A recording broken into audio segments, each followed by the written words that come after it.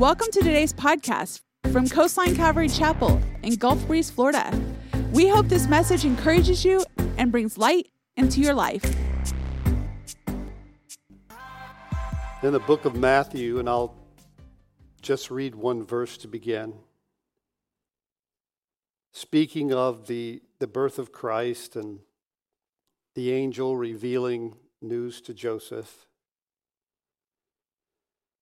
It says, "Behold, the virgin shall be with child and bear a son, and they shall call his name Emmanuel, which is translated, God with us."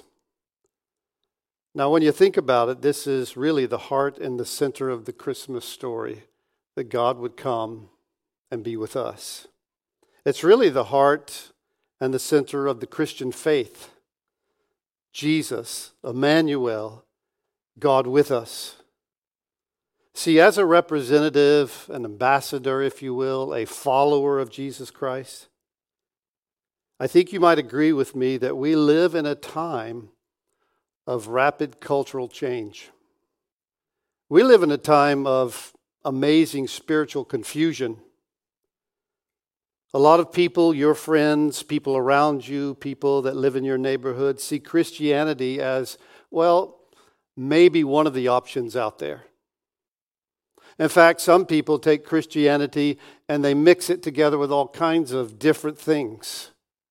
Not necessarily an authentic Bible Jesus, but they'll take the faith and they mix it together with a little bit of Eastern mysticism. Maybe throw in some meditation, some mantras, some chanting, or take it back into what I think sometimes is an unhealthy Judaistic type lifestyle that takes it back into Judaism. Some people mix it together with New Age and yoga. Some say, hey, let's mix it together with a little marijuana. Why not? It's legal. Mind expansion. And there is kind of this thing where Christianity is being absorbed into all kinds of different lifestyles and expressions. A lot of people outside the church think that Christians are people who are selfish. Believe it or not, there's people who look at Christianity and say, well, you know, they're kind of cop-outs. They believe in this God who's supposed to bless them and give them a fuller life and give them this hope of heaven. And so they wait for this thing called the rapture. They don't really care about the earth or the planet or what's happening here. They're in their own weird little world. So I want you to listen. This necessity for a maybe balanced view of who God is and Jesus is. He says here, He's Emmanuel, God with us. See, here's the thing about Christianity. First, it's a glorious thing. It's an amazing thing. But at the same time, if you think about it, if you look at it, it's also a very offensive thing. It says it right here, God with us. I mean, to call a child born into this world God with us. Would you name your child that? Hey, look, I got a brand new little baby. What'd you name him? Oh, he's God with us. Oh, really? Wait a couple of days. You might call him something else. But this was true. This was God with us. And to people in that time and in that culture, well, that would have been offensive to many of them. They had their gods. Rome had a pantheon of gods. Greeks sure did, and the culture was filled with them. So it's offensive. But here's the thing with Christianity. You can't separate the glory of Christianity, the amazing good news, from the fact that it's also very offensive. Christianity is and always will be about a cross and a crown. You can't separate the two. They come together. Jesus said it himself, if you want to follow me, then you've got to take up a cross and come after me. So there's an offense to become a part of, and there's a glory that you get to share. They just go together. That's why Matthew says, the virgin shall be with child and bear a son, and they'll call his name Emmanuel, which is translated God with us. See, all the Greek gods, all the Roman deities, Zeus and Aphrodite and Athena and Hermes, I mean, even today, the Hindu gods, they have millions of them. And they're constantly visiting earth and going back to heaven. Same with the Greeks, same with the Hindus. But Matthew's not talking about that kind of God. He's talking about the one true God. In fact, if you open the New Testament to the very first book, which is Matthew, before you get to the 23rd verse, he begins to lay out the history, the genealogy. He begins to deal with a very interesting subject, a long catalog of names and generations of Old Testament history that identifies this God with us that he's talking about. If you read there, if you just look at that genealogy, he talks about Abraham and David and Isaac and Jacob. The central claim, and let me have your attention, the central claim of the Christian faith is that the God who made himself known all the way from Adam to David up into the New Testament time has come to us and is known by us through the person called Jesus, Emmanuel, God with us. And this is not some new first century God that Matthew's talking about. He goes, oh, no, that's why I'm giving you the genealogy. He's part of this long history of the God of the Old Testament that made himself known and appeared to us now in Jesus Christ. The Old Testament tells us that there's only one God, and that's who Matthew's talking about. And he's a God that you can't know through reason, like, well, I'll figure it out with my mind because I'm smart. You can't know him through philosophy or science or astronomy, but he makes himself known through the history of mankind, all the way from Adam and Abraham and Isaac and Jacob, and then God raised up a nation. And through that nation, God did mighty miracles and works and performed exploits. And then it comes to the place that nation is to make known to all nations a one true God. And Matthew says, oh yeah, there were other gods in the Old Testament, but they were false gods. They were idols. They were products of human imagination and things crafted by their own hands. And the Old Testament mentions them, Baal and Marduk and Dagon, gods of ancient cultures, but those ancient cultures don't exist anymore and their gods are gone as well. The Old Testament calls them false gods. But Matthew's talking about this one true God.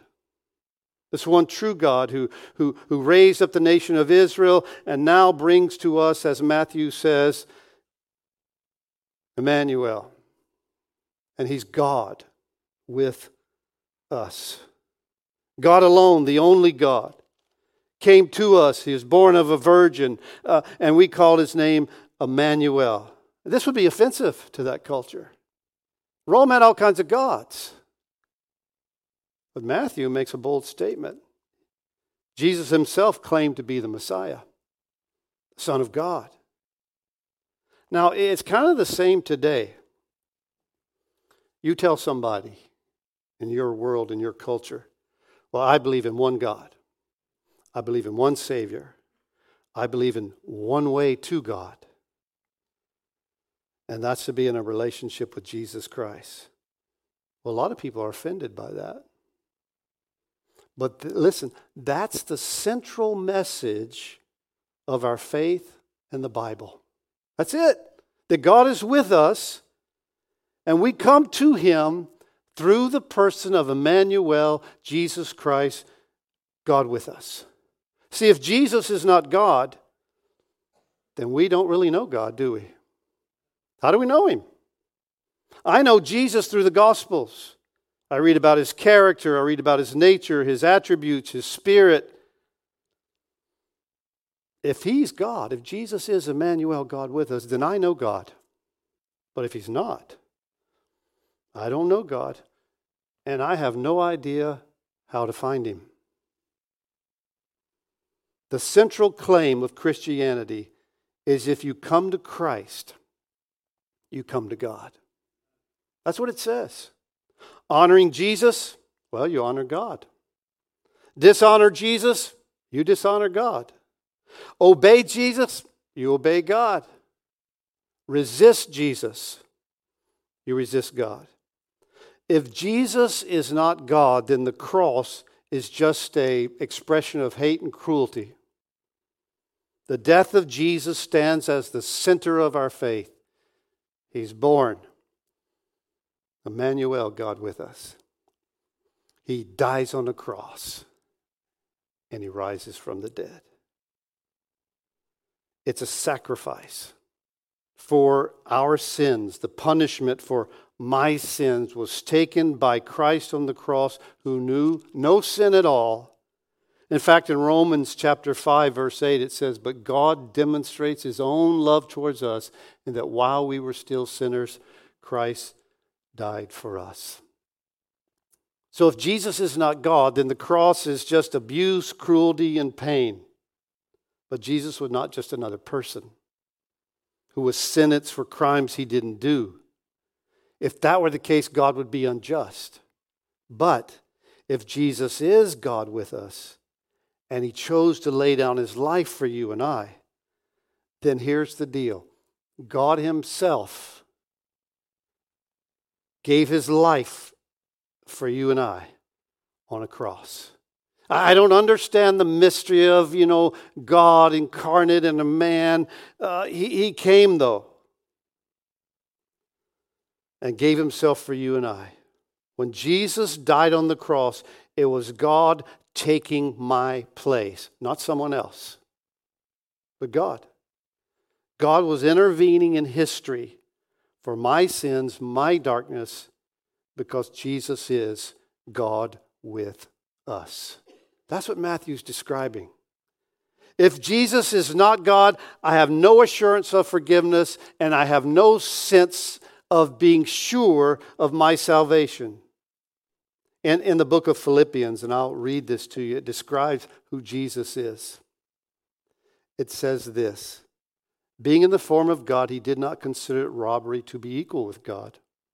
Made Himself no reputation. He took the form of a servant, came in the likeness of men, and being found in that appearance, He humbled Himself, became obedient to the point of death, even the death of a cross." He says even the death of the cross because it was so cruel, it was so bloody.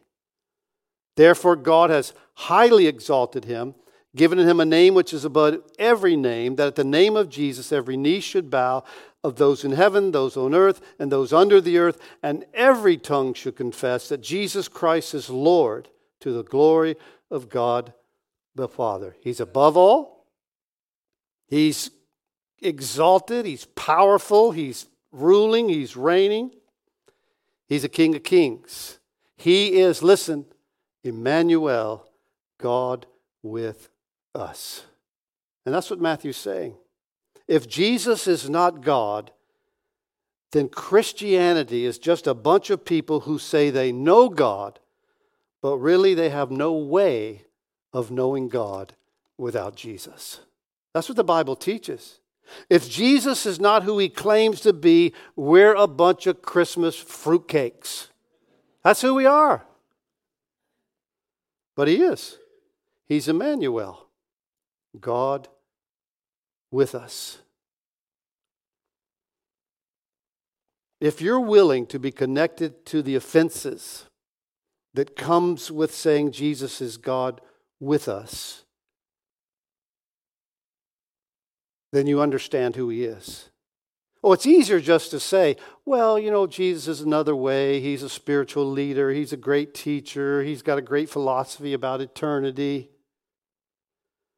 And there's all kinds of different approaches and cultures. And, well, you have your God over there, and over in that country you have a God. That's not the call of Christianity. The call of Christianity is to say, Jesus is God with us. That's who we are to proclaim. That's who we are to lift up. But too many, you say, John, when I tell them that Jesus is the only way or that he's the one way, that they say that's bigoted. That's narrow. That's intolerant. It turns people off.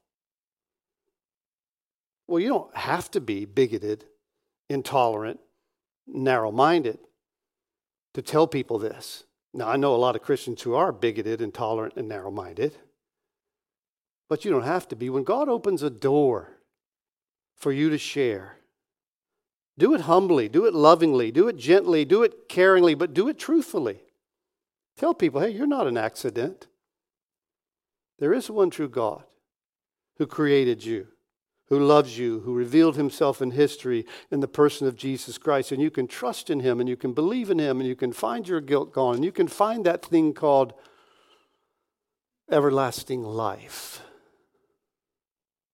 Don't purposely be offensive, but also know this, that not everyone you share the truth of who Jesus is will not accept it, or else Jesus would have never been crucified. Some people won't believe, some people won't come.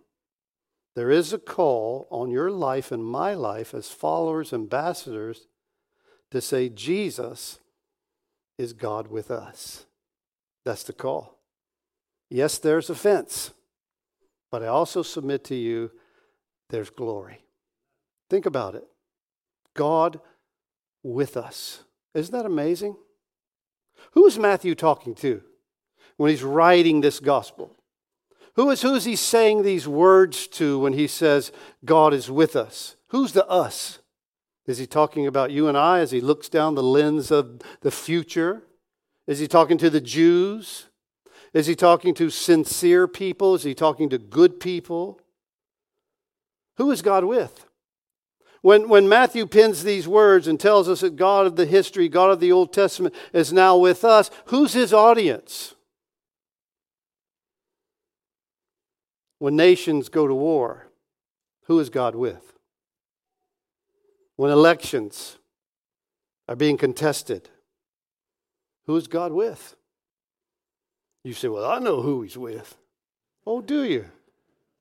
Who is God with? Is he with the Democrats or is he with the Republicans? When people gather to worship, who's he with? The Baptists or the Presbyterians?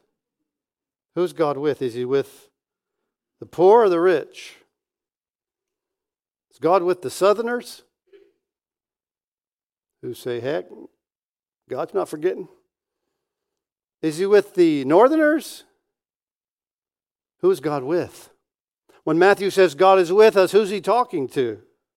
See, the Gospel of Matthew was written to the early Christian church who was under extreme persecution.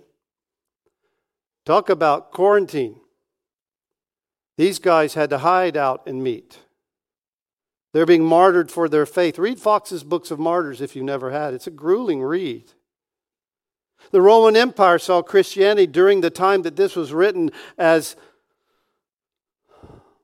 a threat, as suspect. So they met in secret. They met in caves.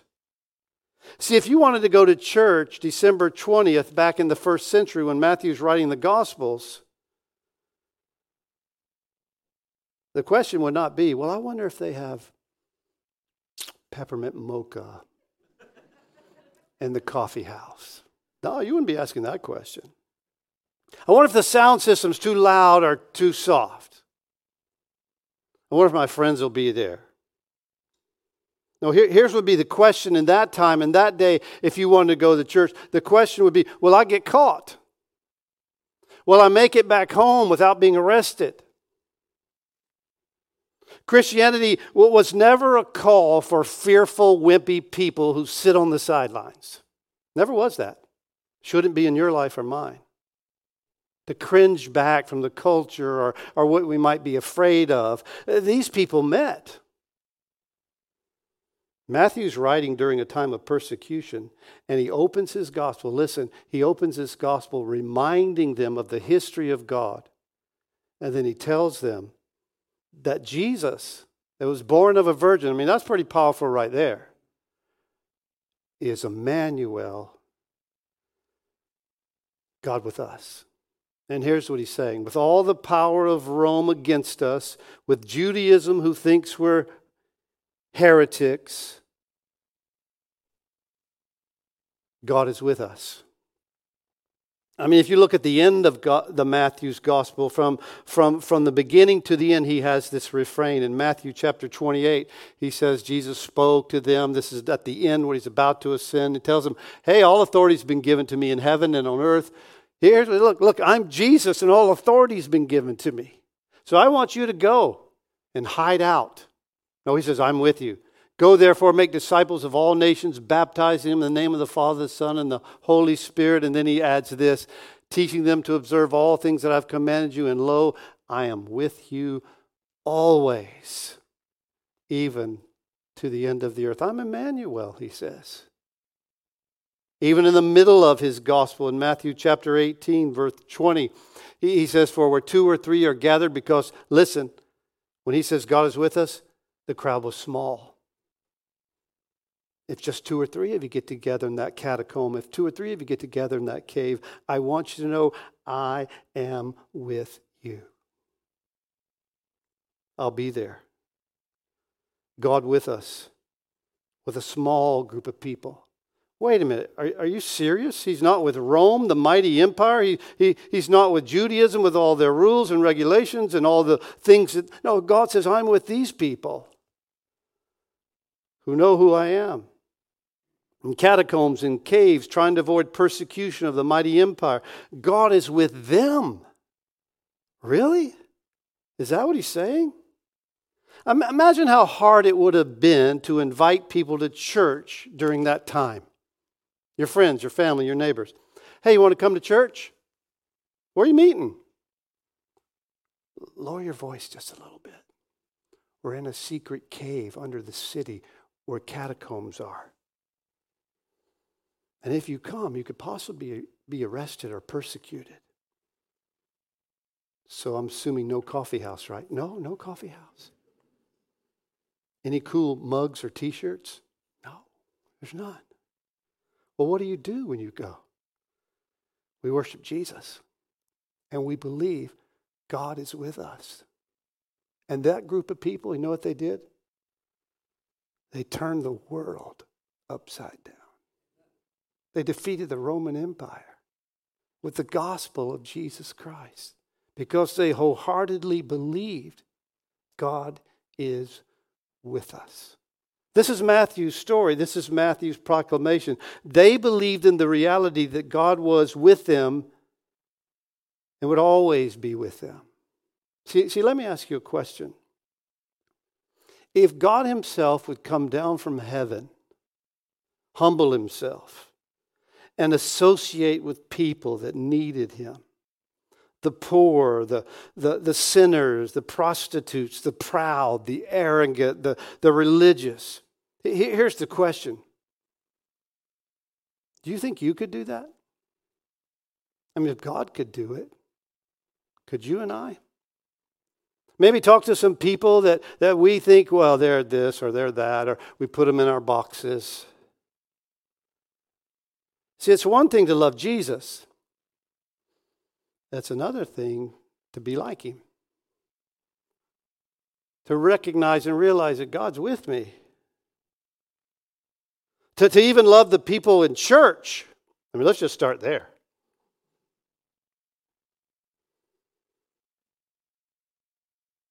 Why is God with us? Because we're perfect? Yeah, that's why God's with us, right? God's with us because we're cool.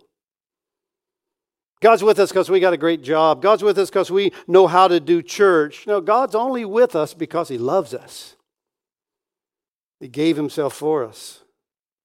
And here's what they believed, and here's what we need to understand. I think in the confused, rapidly changing culture that we live in, if God is with us, who can stand against us? God's with us. If ever we needed to know that and hear that, it's in the time that we live in as well. As a Christian, as a follower, representative of Jesus Christ, you need to know, I need to know deep in my heart and in my mind and my spirit, God's with me. He promises to be with me. And if God is with us, we can fulfill what He's called us to do. Amen? We can do it. Think of the smallness of the church in the first century and all the obstacles before them. How many odds were against them? So Matthew pins from history. And he's trying to get them to remember, hey, think about all God did through Abraham. He didn't know where he was going. He didn't know where the city was. He had no idea. Think about Jacob and Moses and Joshua and David, all the powerful things that God did through them. Now remember, that same God has come to be with us, and He's Emmanuel. This is not a God. He's saying this is the God with us. And then I think He's also saying in some way this: it's not Emmanuel, God with me, but it's Emmanuel, God with us. It's not me just doing my own thing for God. It's an us thing. We need each other. It's about us, the body of Christ. It's not look at me, God's with me. No, it's look at us.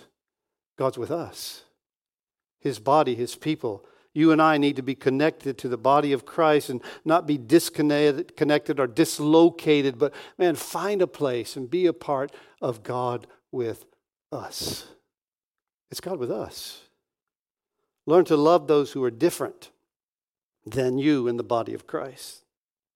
I would challenge you when you come to church, and I know this may sound crazy, talk to somebody you don't know. Well, they're awkward. What do you think you are? Well, they're weird. Get in the club. They're different. They have flaws. You don't. See, it's Emmanuel, God with us. People like you and me. With all our faults, our fears, our problems, our shortcomings. Matthew, pinning the gospel, recognizing the time and the place and all that's come before him and now what lies before them, all in the past and in the future. He makes this amazing proclamation as he's writing down this gospel. He says, you know, there's this virgin that'll be with a child. What? I know it's miraculous. And she'll bear a son. And here's the most miraculous thing. It's not so much the virgin, but He'll be God with us. And He'll be the only God, the one true God. And there'll be no other God like Him. For God has sent Him. In fact, God Himself came down from heaven to be with us. Isn't that an amazing thing? And He doesn't tell us to live in fear.